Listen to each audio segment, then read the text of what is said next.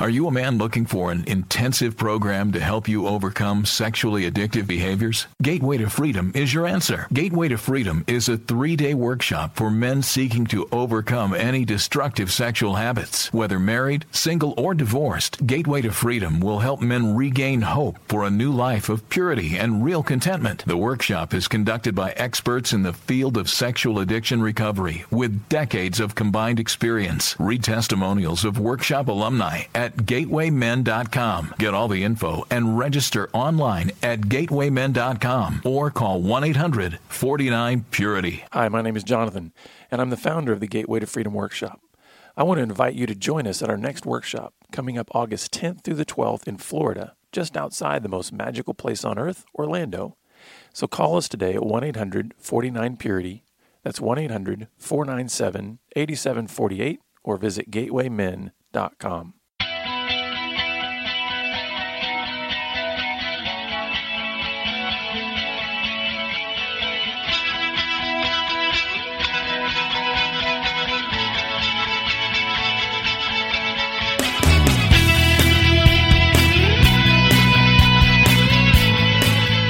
Good day, radio listeners. Welcome to this edition of the Pure Sex Radio broadcast. We're glad to have you here with us. My name is Jonathan, and we've got some special guests with us. We have Steve and Jamie Weichman on the line with us. So, Steve and Jamie, thank you guys so much for being on the show. Thank you. Hi, thanks. Good to be here. Now, we are going to get to hear from Steve and Jamie about their story, but before we start that, I just want to let you listeners know, as we do every now and then, that we are a listener-supported broadcast, and that means the only way you're hearing us or seeing us is because we've had just generous and faithful partners over the year come along and support us through financial contributions, through volunteering, through different ways in which they can you can help us to continue to expand this message of hope and healing that we have in Jesus. And so if you'd like to learn about the ways that you can come alongside and support us, just go to puresexradio.com and click on the donate link. Well, Steve and Jamie, I would love for you guys to for our listeners to be able to get to know you all. So why don't you share a little bit about your story, just kind of your history, just how you guys have kind of gotten to the place you're at now, both individually, but then also certainly in your marriage, because obviously, as we're going to learn in a little bit, you guys just have such a passion for marriage and what that means to your lives. So why don't you tell us a little bit about your story? You're going first. Okay. Well, we were going about our merry way in our life. We both were raised in the church. Steve had been a pastor for, 13 years or so. And we're starting to just carry the weight maybe of life and ministry. And things were just getting heavier and heavier. And we were wondering, surely Jesus has more than this heaviness. We got to the point that Steve was really burning out in ministry, and we were both worried he was going to leave through a hospital, either through a heart attack or maybe even a mental breakdown or something. It just got hard. And that's when God put all sorts of interesting pieces in our life that I just think he was reaching in whatever way he knew how to get our attention and to maybe draw us towards some freedom. And it was interesting, Jonathan, that I remember at the time we got to that, which leaves a whole lot of the story, like how we met and all that, way back in the past. But as we got to that point where I was just feeling like, when I come home, I loved home. Home felt good, but I was blah, and there wasn't much left to me. And I remember being a little jealous of Jamie and where she was in relationship with some of her friends and with God.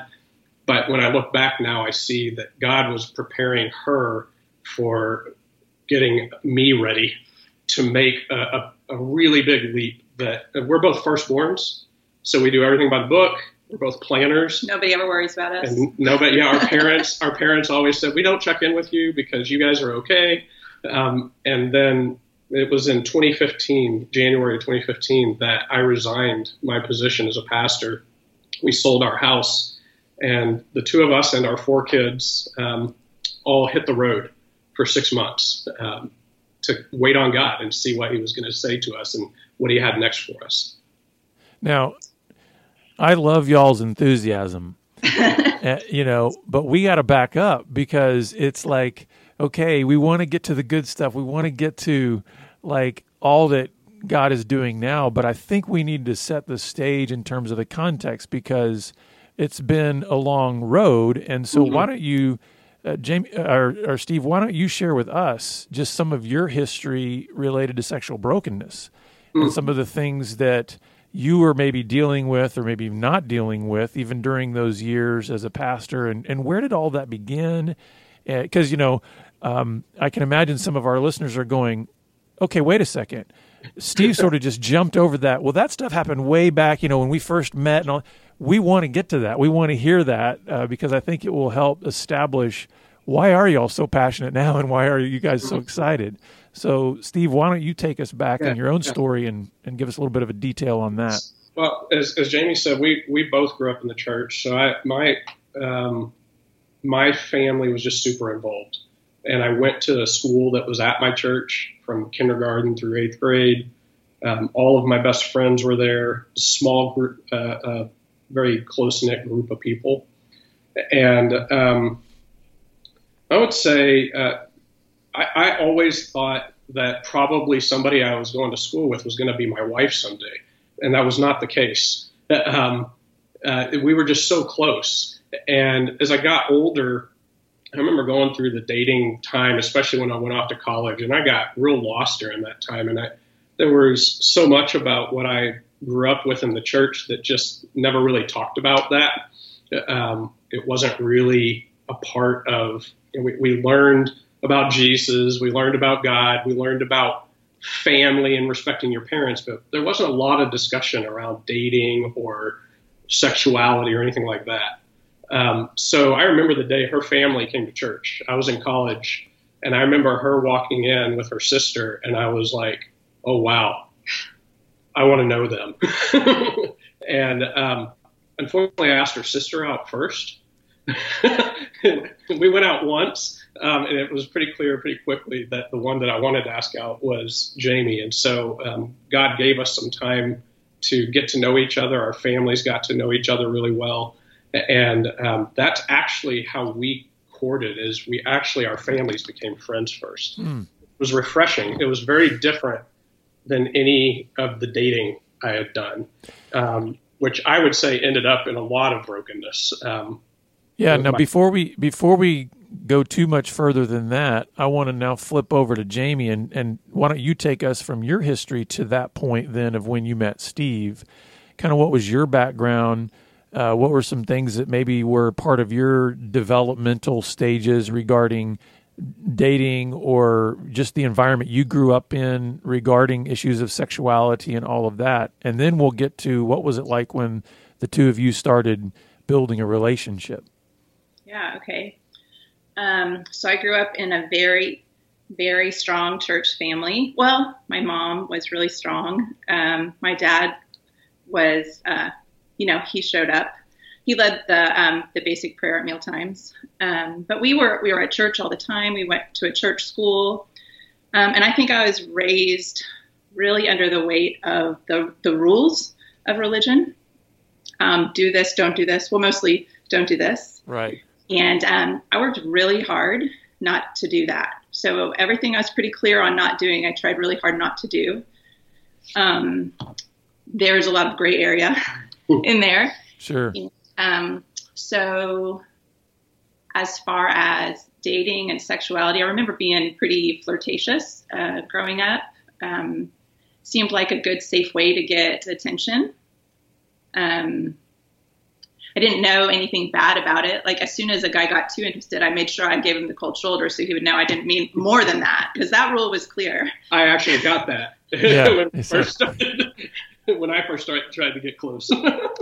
So I remember asking some of my leaders at some point when I got into high school and started dating a little more, and guys were more interesting to me at that time. I remember really trying to pin my youth directors and some of my Christian church school leaders on, now, where exactly is the line? Like, I know you're not supposed to have sex, but I was starting to dabble in some things that I was starting to feel a little guilty about. And I was like, but where is the line? And nobody would ever give me a line. So I wish they had, because I think I would have done some things differently if I had known a different line. Yeah. I don't know. So that was kind of the way I interacted with all that growing up. So then obviously Steve, flips out when he sees you and meets you and starts pursuing you. What was that then? What was your response to that? I mean, how did things begin to develop in that early stages of the dating relationship between the two of you? I think we had both made enough mistakes by that point that we wanted to do this one right. And so we were really pursuing God in our relationship.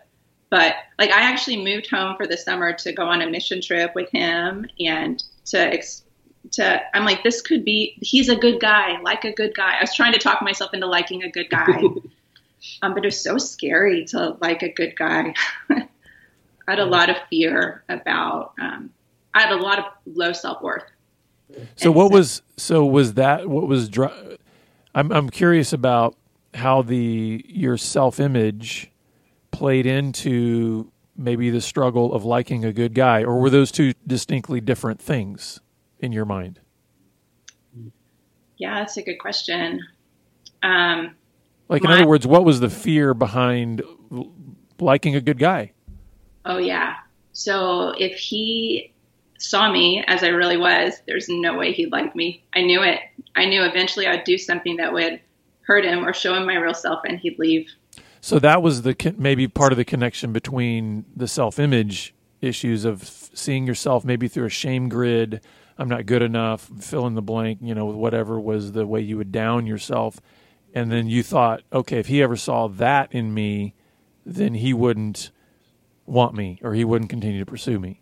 Totally. Yeah. Totally. Now, Steve, on your side, did you have any kind of shame grid yourself in terms of either self-image or just how you saw Jamie, or did you have any fears going into the relationship? What's really interesting is I've not heard the word shame grid before, but mine was so deeply buried it didn't come out till later in marriage. Okay.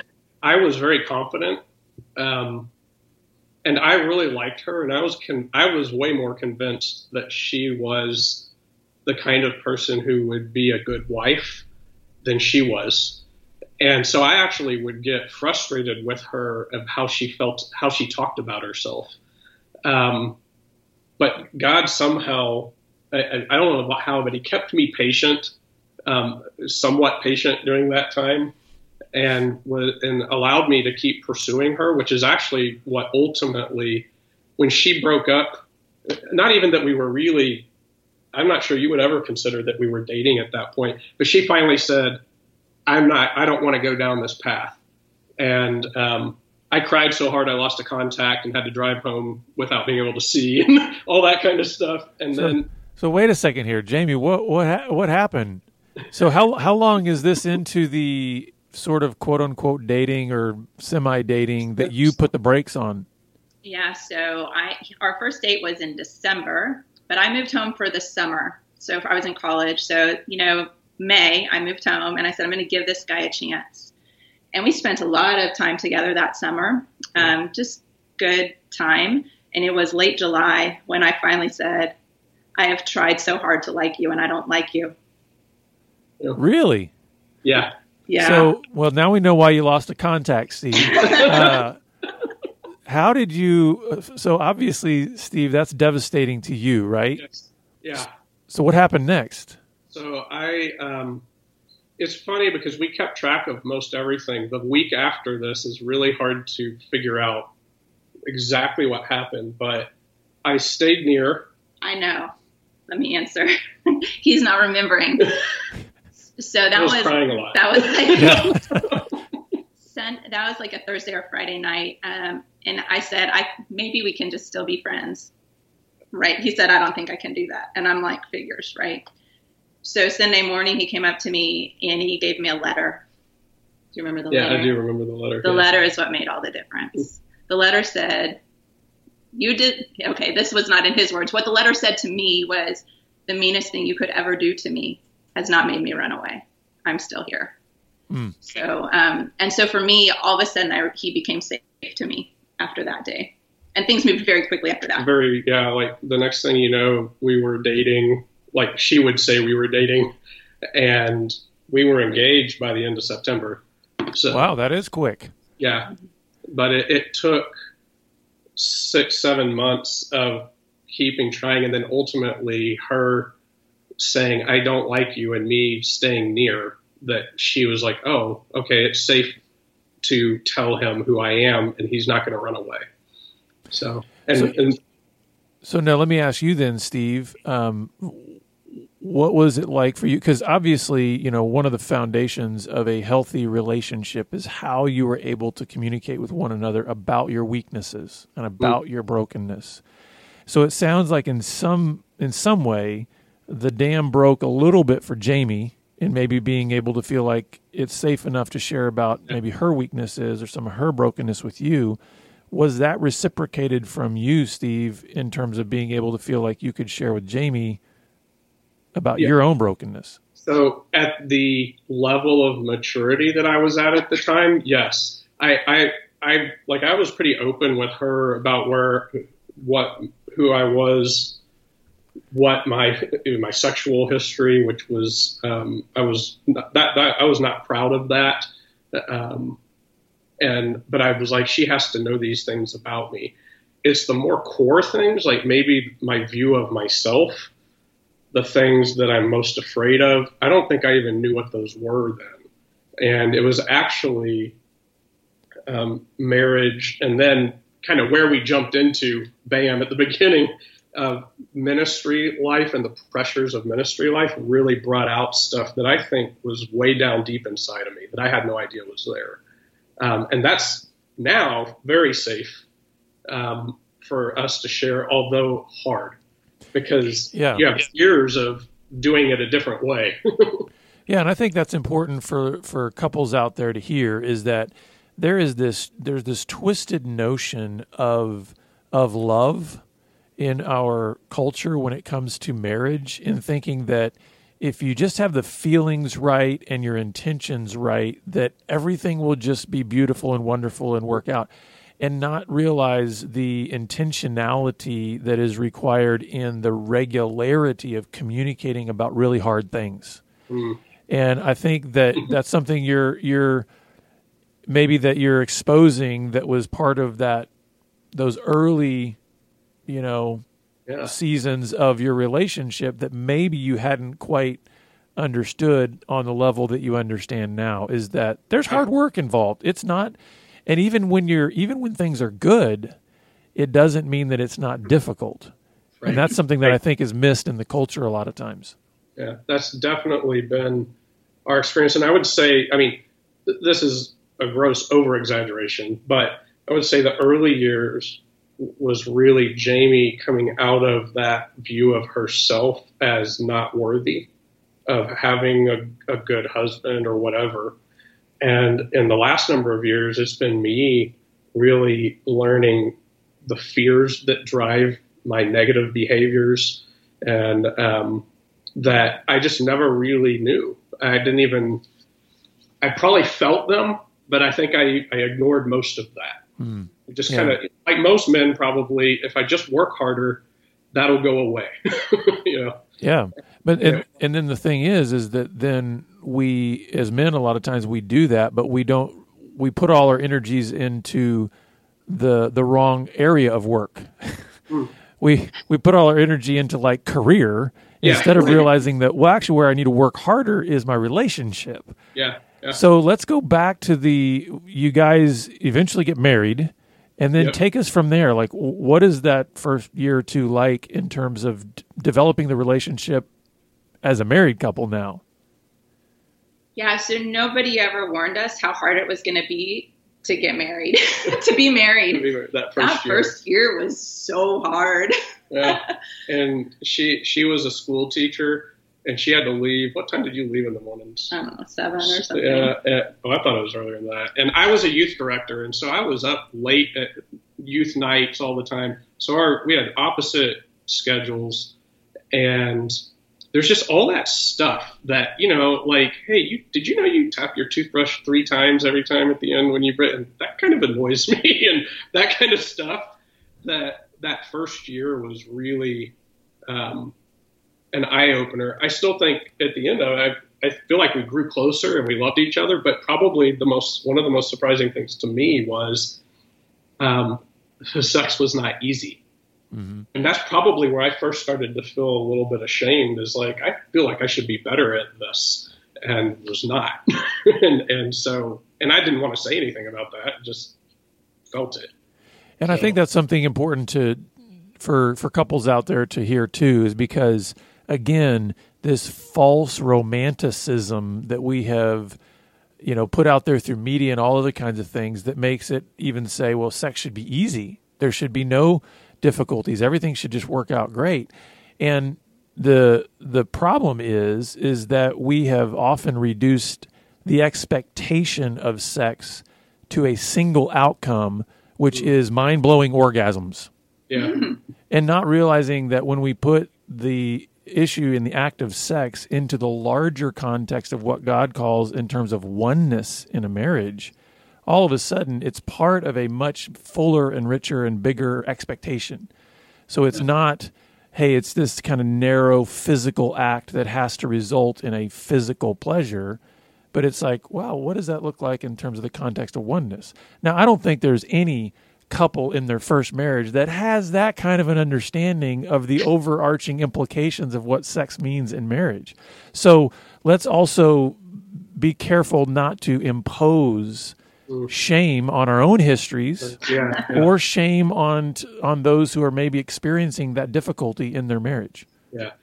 And I think I don't remember when I started feeling this, but I remember at some point in our marriage, started looking at it more of like exploration.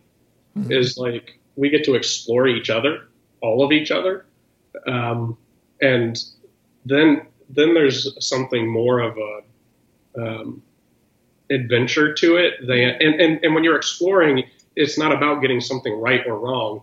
It's about learning more. It's discovery, right? Discovery. Yeah.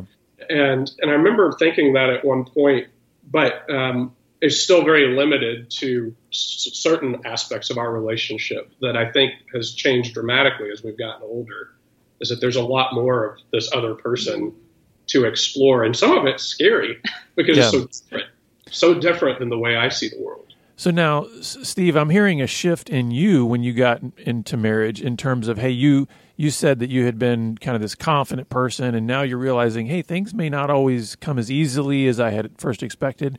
Now, Jamie, you had said that kind of your grid before was some pretty heavy negative self-image issues. So what were some of the challenges that you faced, or maybe some of the shift in perspective that you were facing in these early months and years of marriage? So there's probably two like opposite ends of the spectrum, maybe. One is I finally found a safe place, somebody who felt like when I was mean, he would still love me. He wouldn't run away. There was a sense of safety there that I hadn't experienced before that was freeing, for sure. But I think I was under such a performance mindset. If I was critical or snippy, like I would see in his eyes that I was critical and snippy. So when you see yourself reflected that way in someone you love, like I had just been getting away with that. Mm. And he looked at me like, I can't believe you said that. I mean, he wasn't mean about it, but I'm like, oh, wow. I felt meaner than I had known I was. So that was hard. It was hard to see myself that way. Yeah. Now, then, so Steve, you're in ministry. Jamie, you're teaching. Obviously, life is happening. You're both working. Kids come into the picture at some point. How did that dynamic shift things in your relationship? So we spent 1 year married, and that's when, in a really weird decision, decided to go to seminary. And so we moved from our hometown, where when we went to church with my parents, her sister's family, my sister. We all sat together, and we left and moved to the Midwest. And then within a year, started having children. And so those are all huge changes. I went back to school. Jobs were very small, and we started having kids. And there was a part of it. Jamie was really ready. I was afraid because I didn't feel like I was at a point where I could provide because I'm going back to school. And so that was a big scary leap for me. Once kids came along, I was even more scared. Like, did they let me take this baby home? Did anybody check my credentials? Right. Yeah. I suddenly felt way in over my head. As every parent does. Yeah. You're just like, ah. So now, Jamie, Steve just said that you felt ready for kids. So then, when kids did come along, how did that affect the attention to your marriage? Because hey, mom juices start flowing, and it's like everything gets focused on kids, and that's rightfully so. They demand so much attention when they're little. But as we see so many times, that even with the wonderful gift of children, it can have sometimes a difficult effect on then the marriage relationship. So what was that like for you as a mom? Yeah, I probably didn't even notice that I had shifted the full weight of my attention to the children. I'm sure I did. And then when he would come, we kind of compartmentalized work for a lot of years, not a lot of overlap. You take care of this and I take care of this. So I took care of the kids, and he would come home, and I would probably have to dump on him, and I would need him to carry the weight of that. But I'm not sure I was really looking to connect as much as I thought I was. I just needed to somebody else to help carry the burden of parenting. Yeah.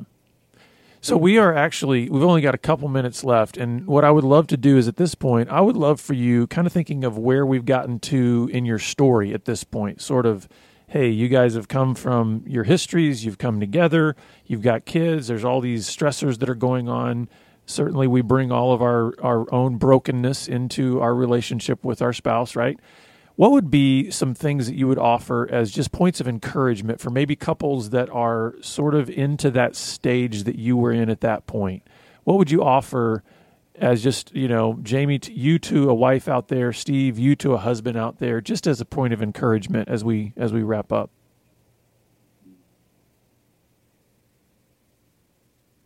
It's harder than you think it should be, and it doesn't mean you're doing it all wrong. Some things are just hard. Yeah.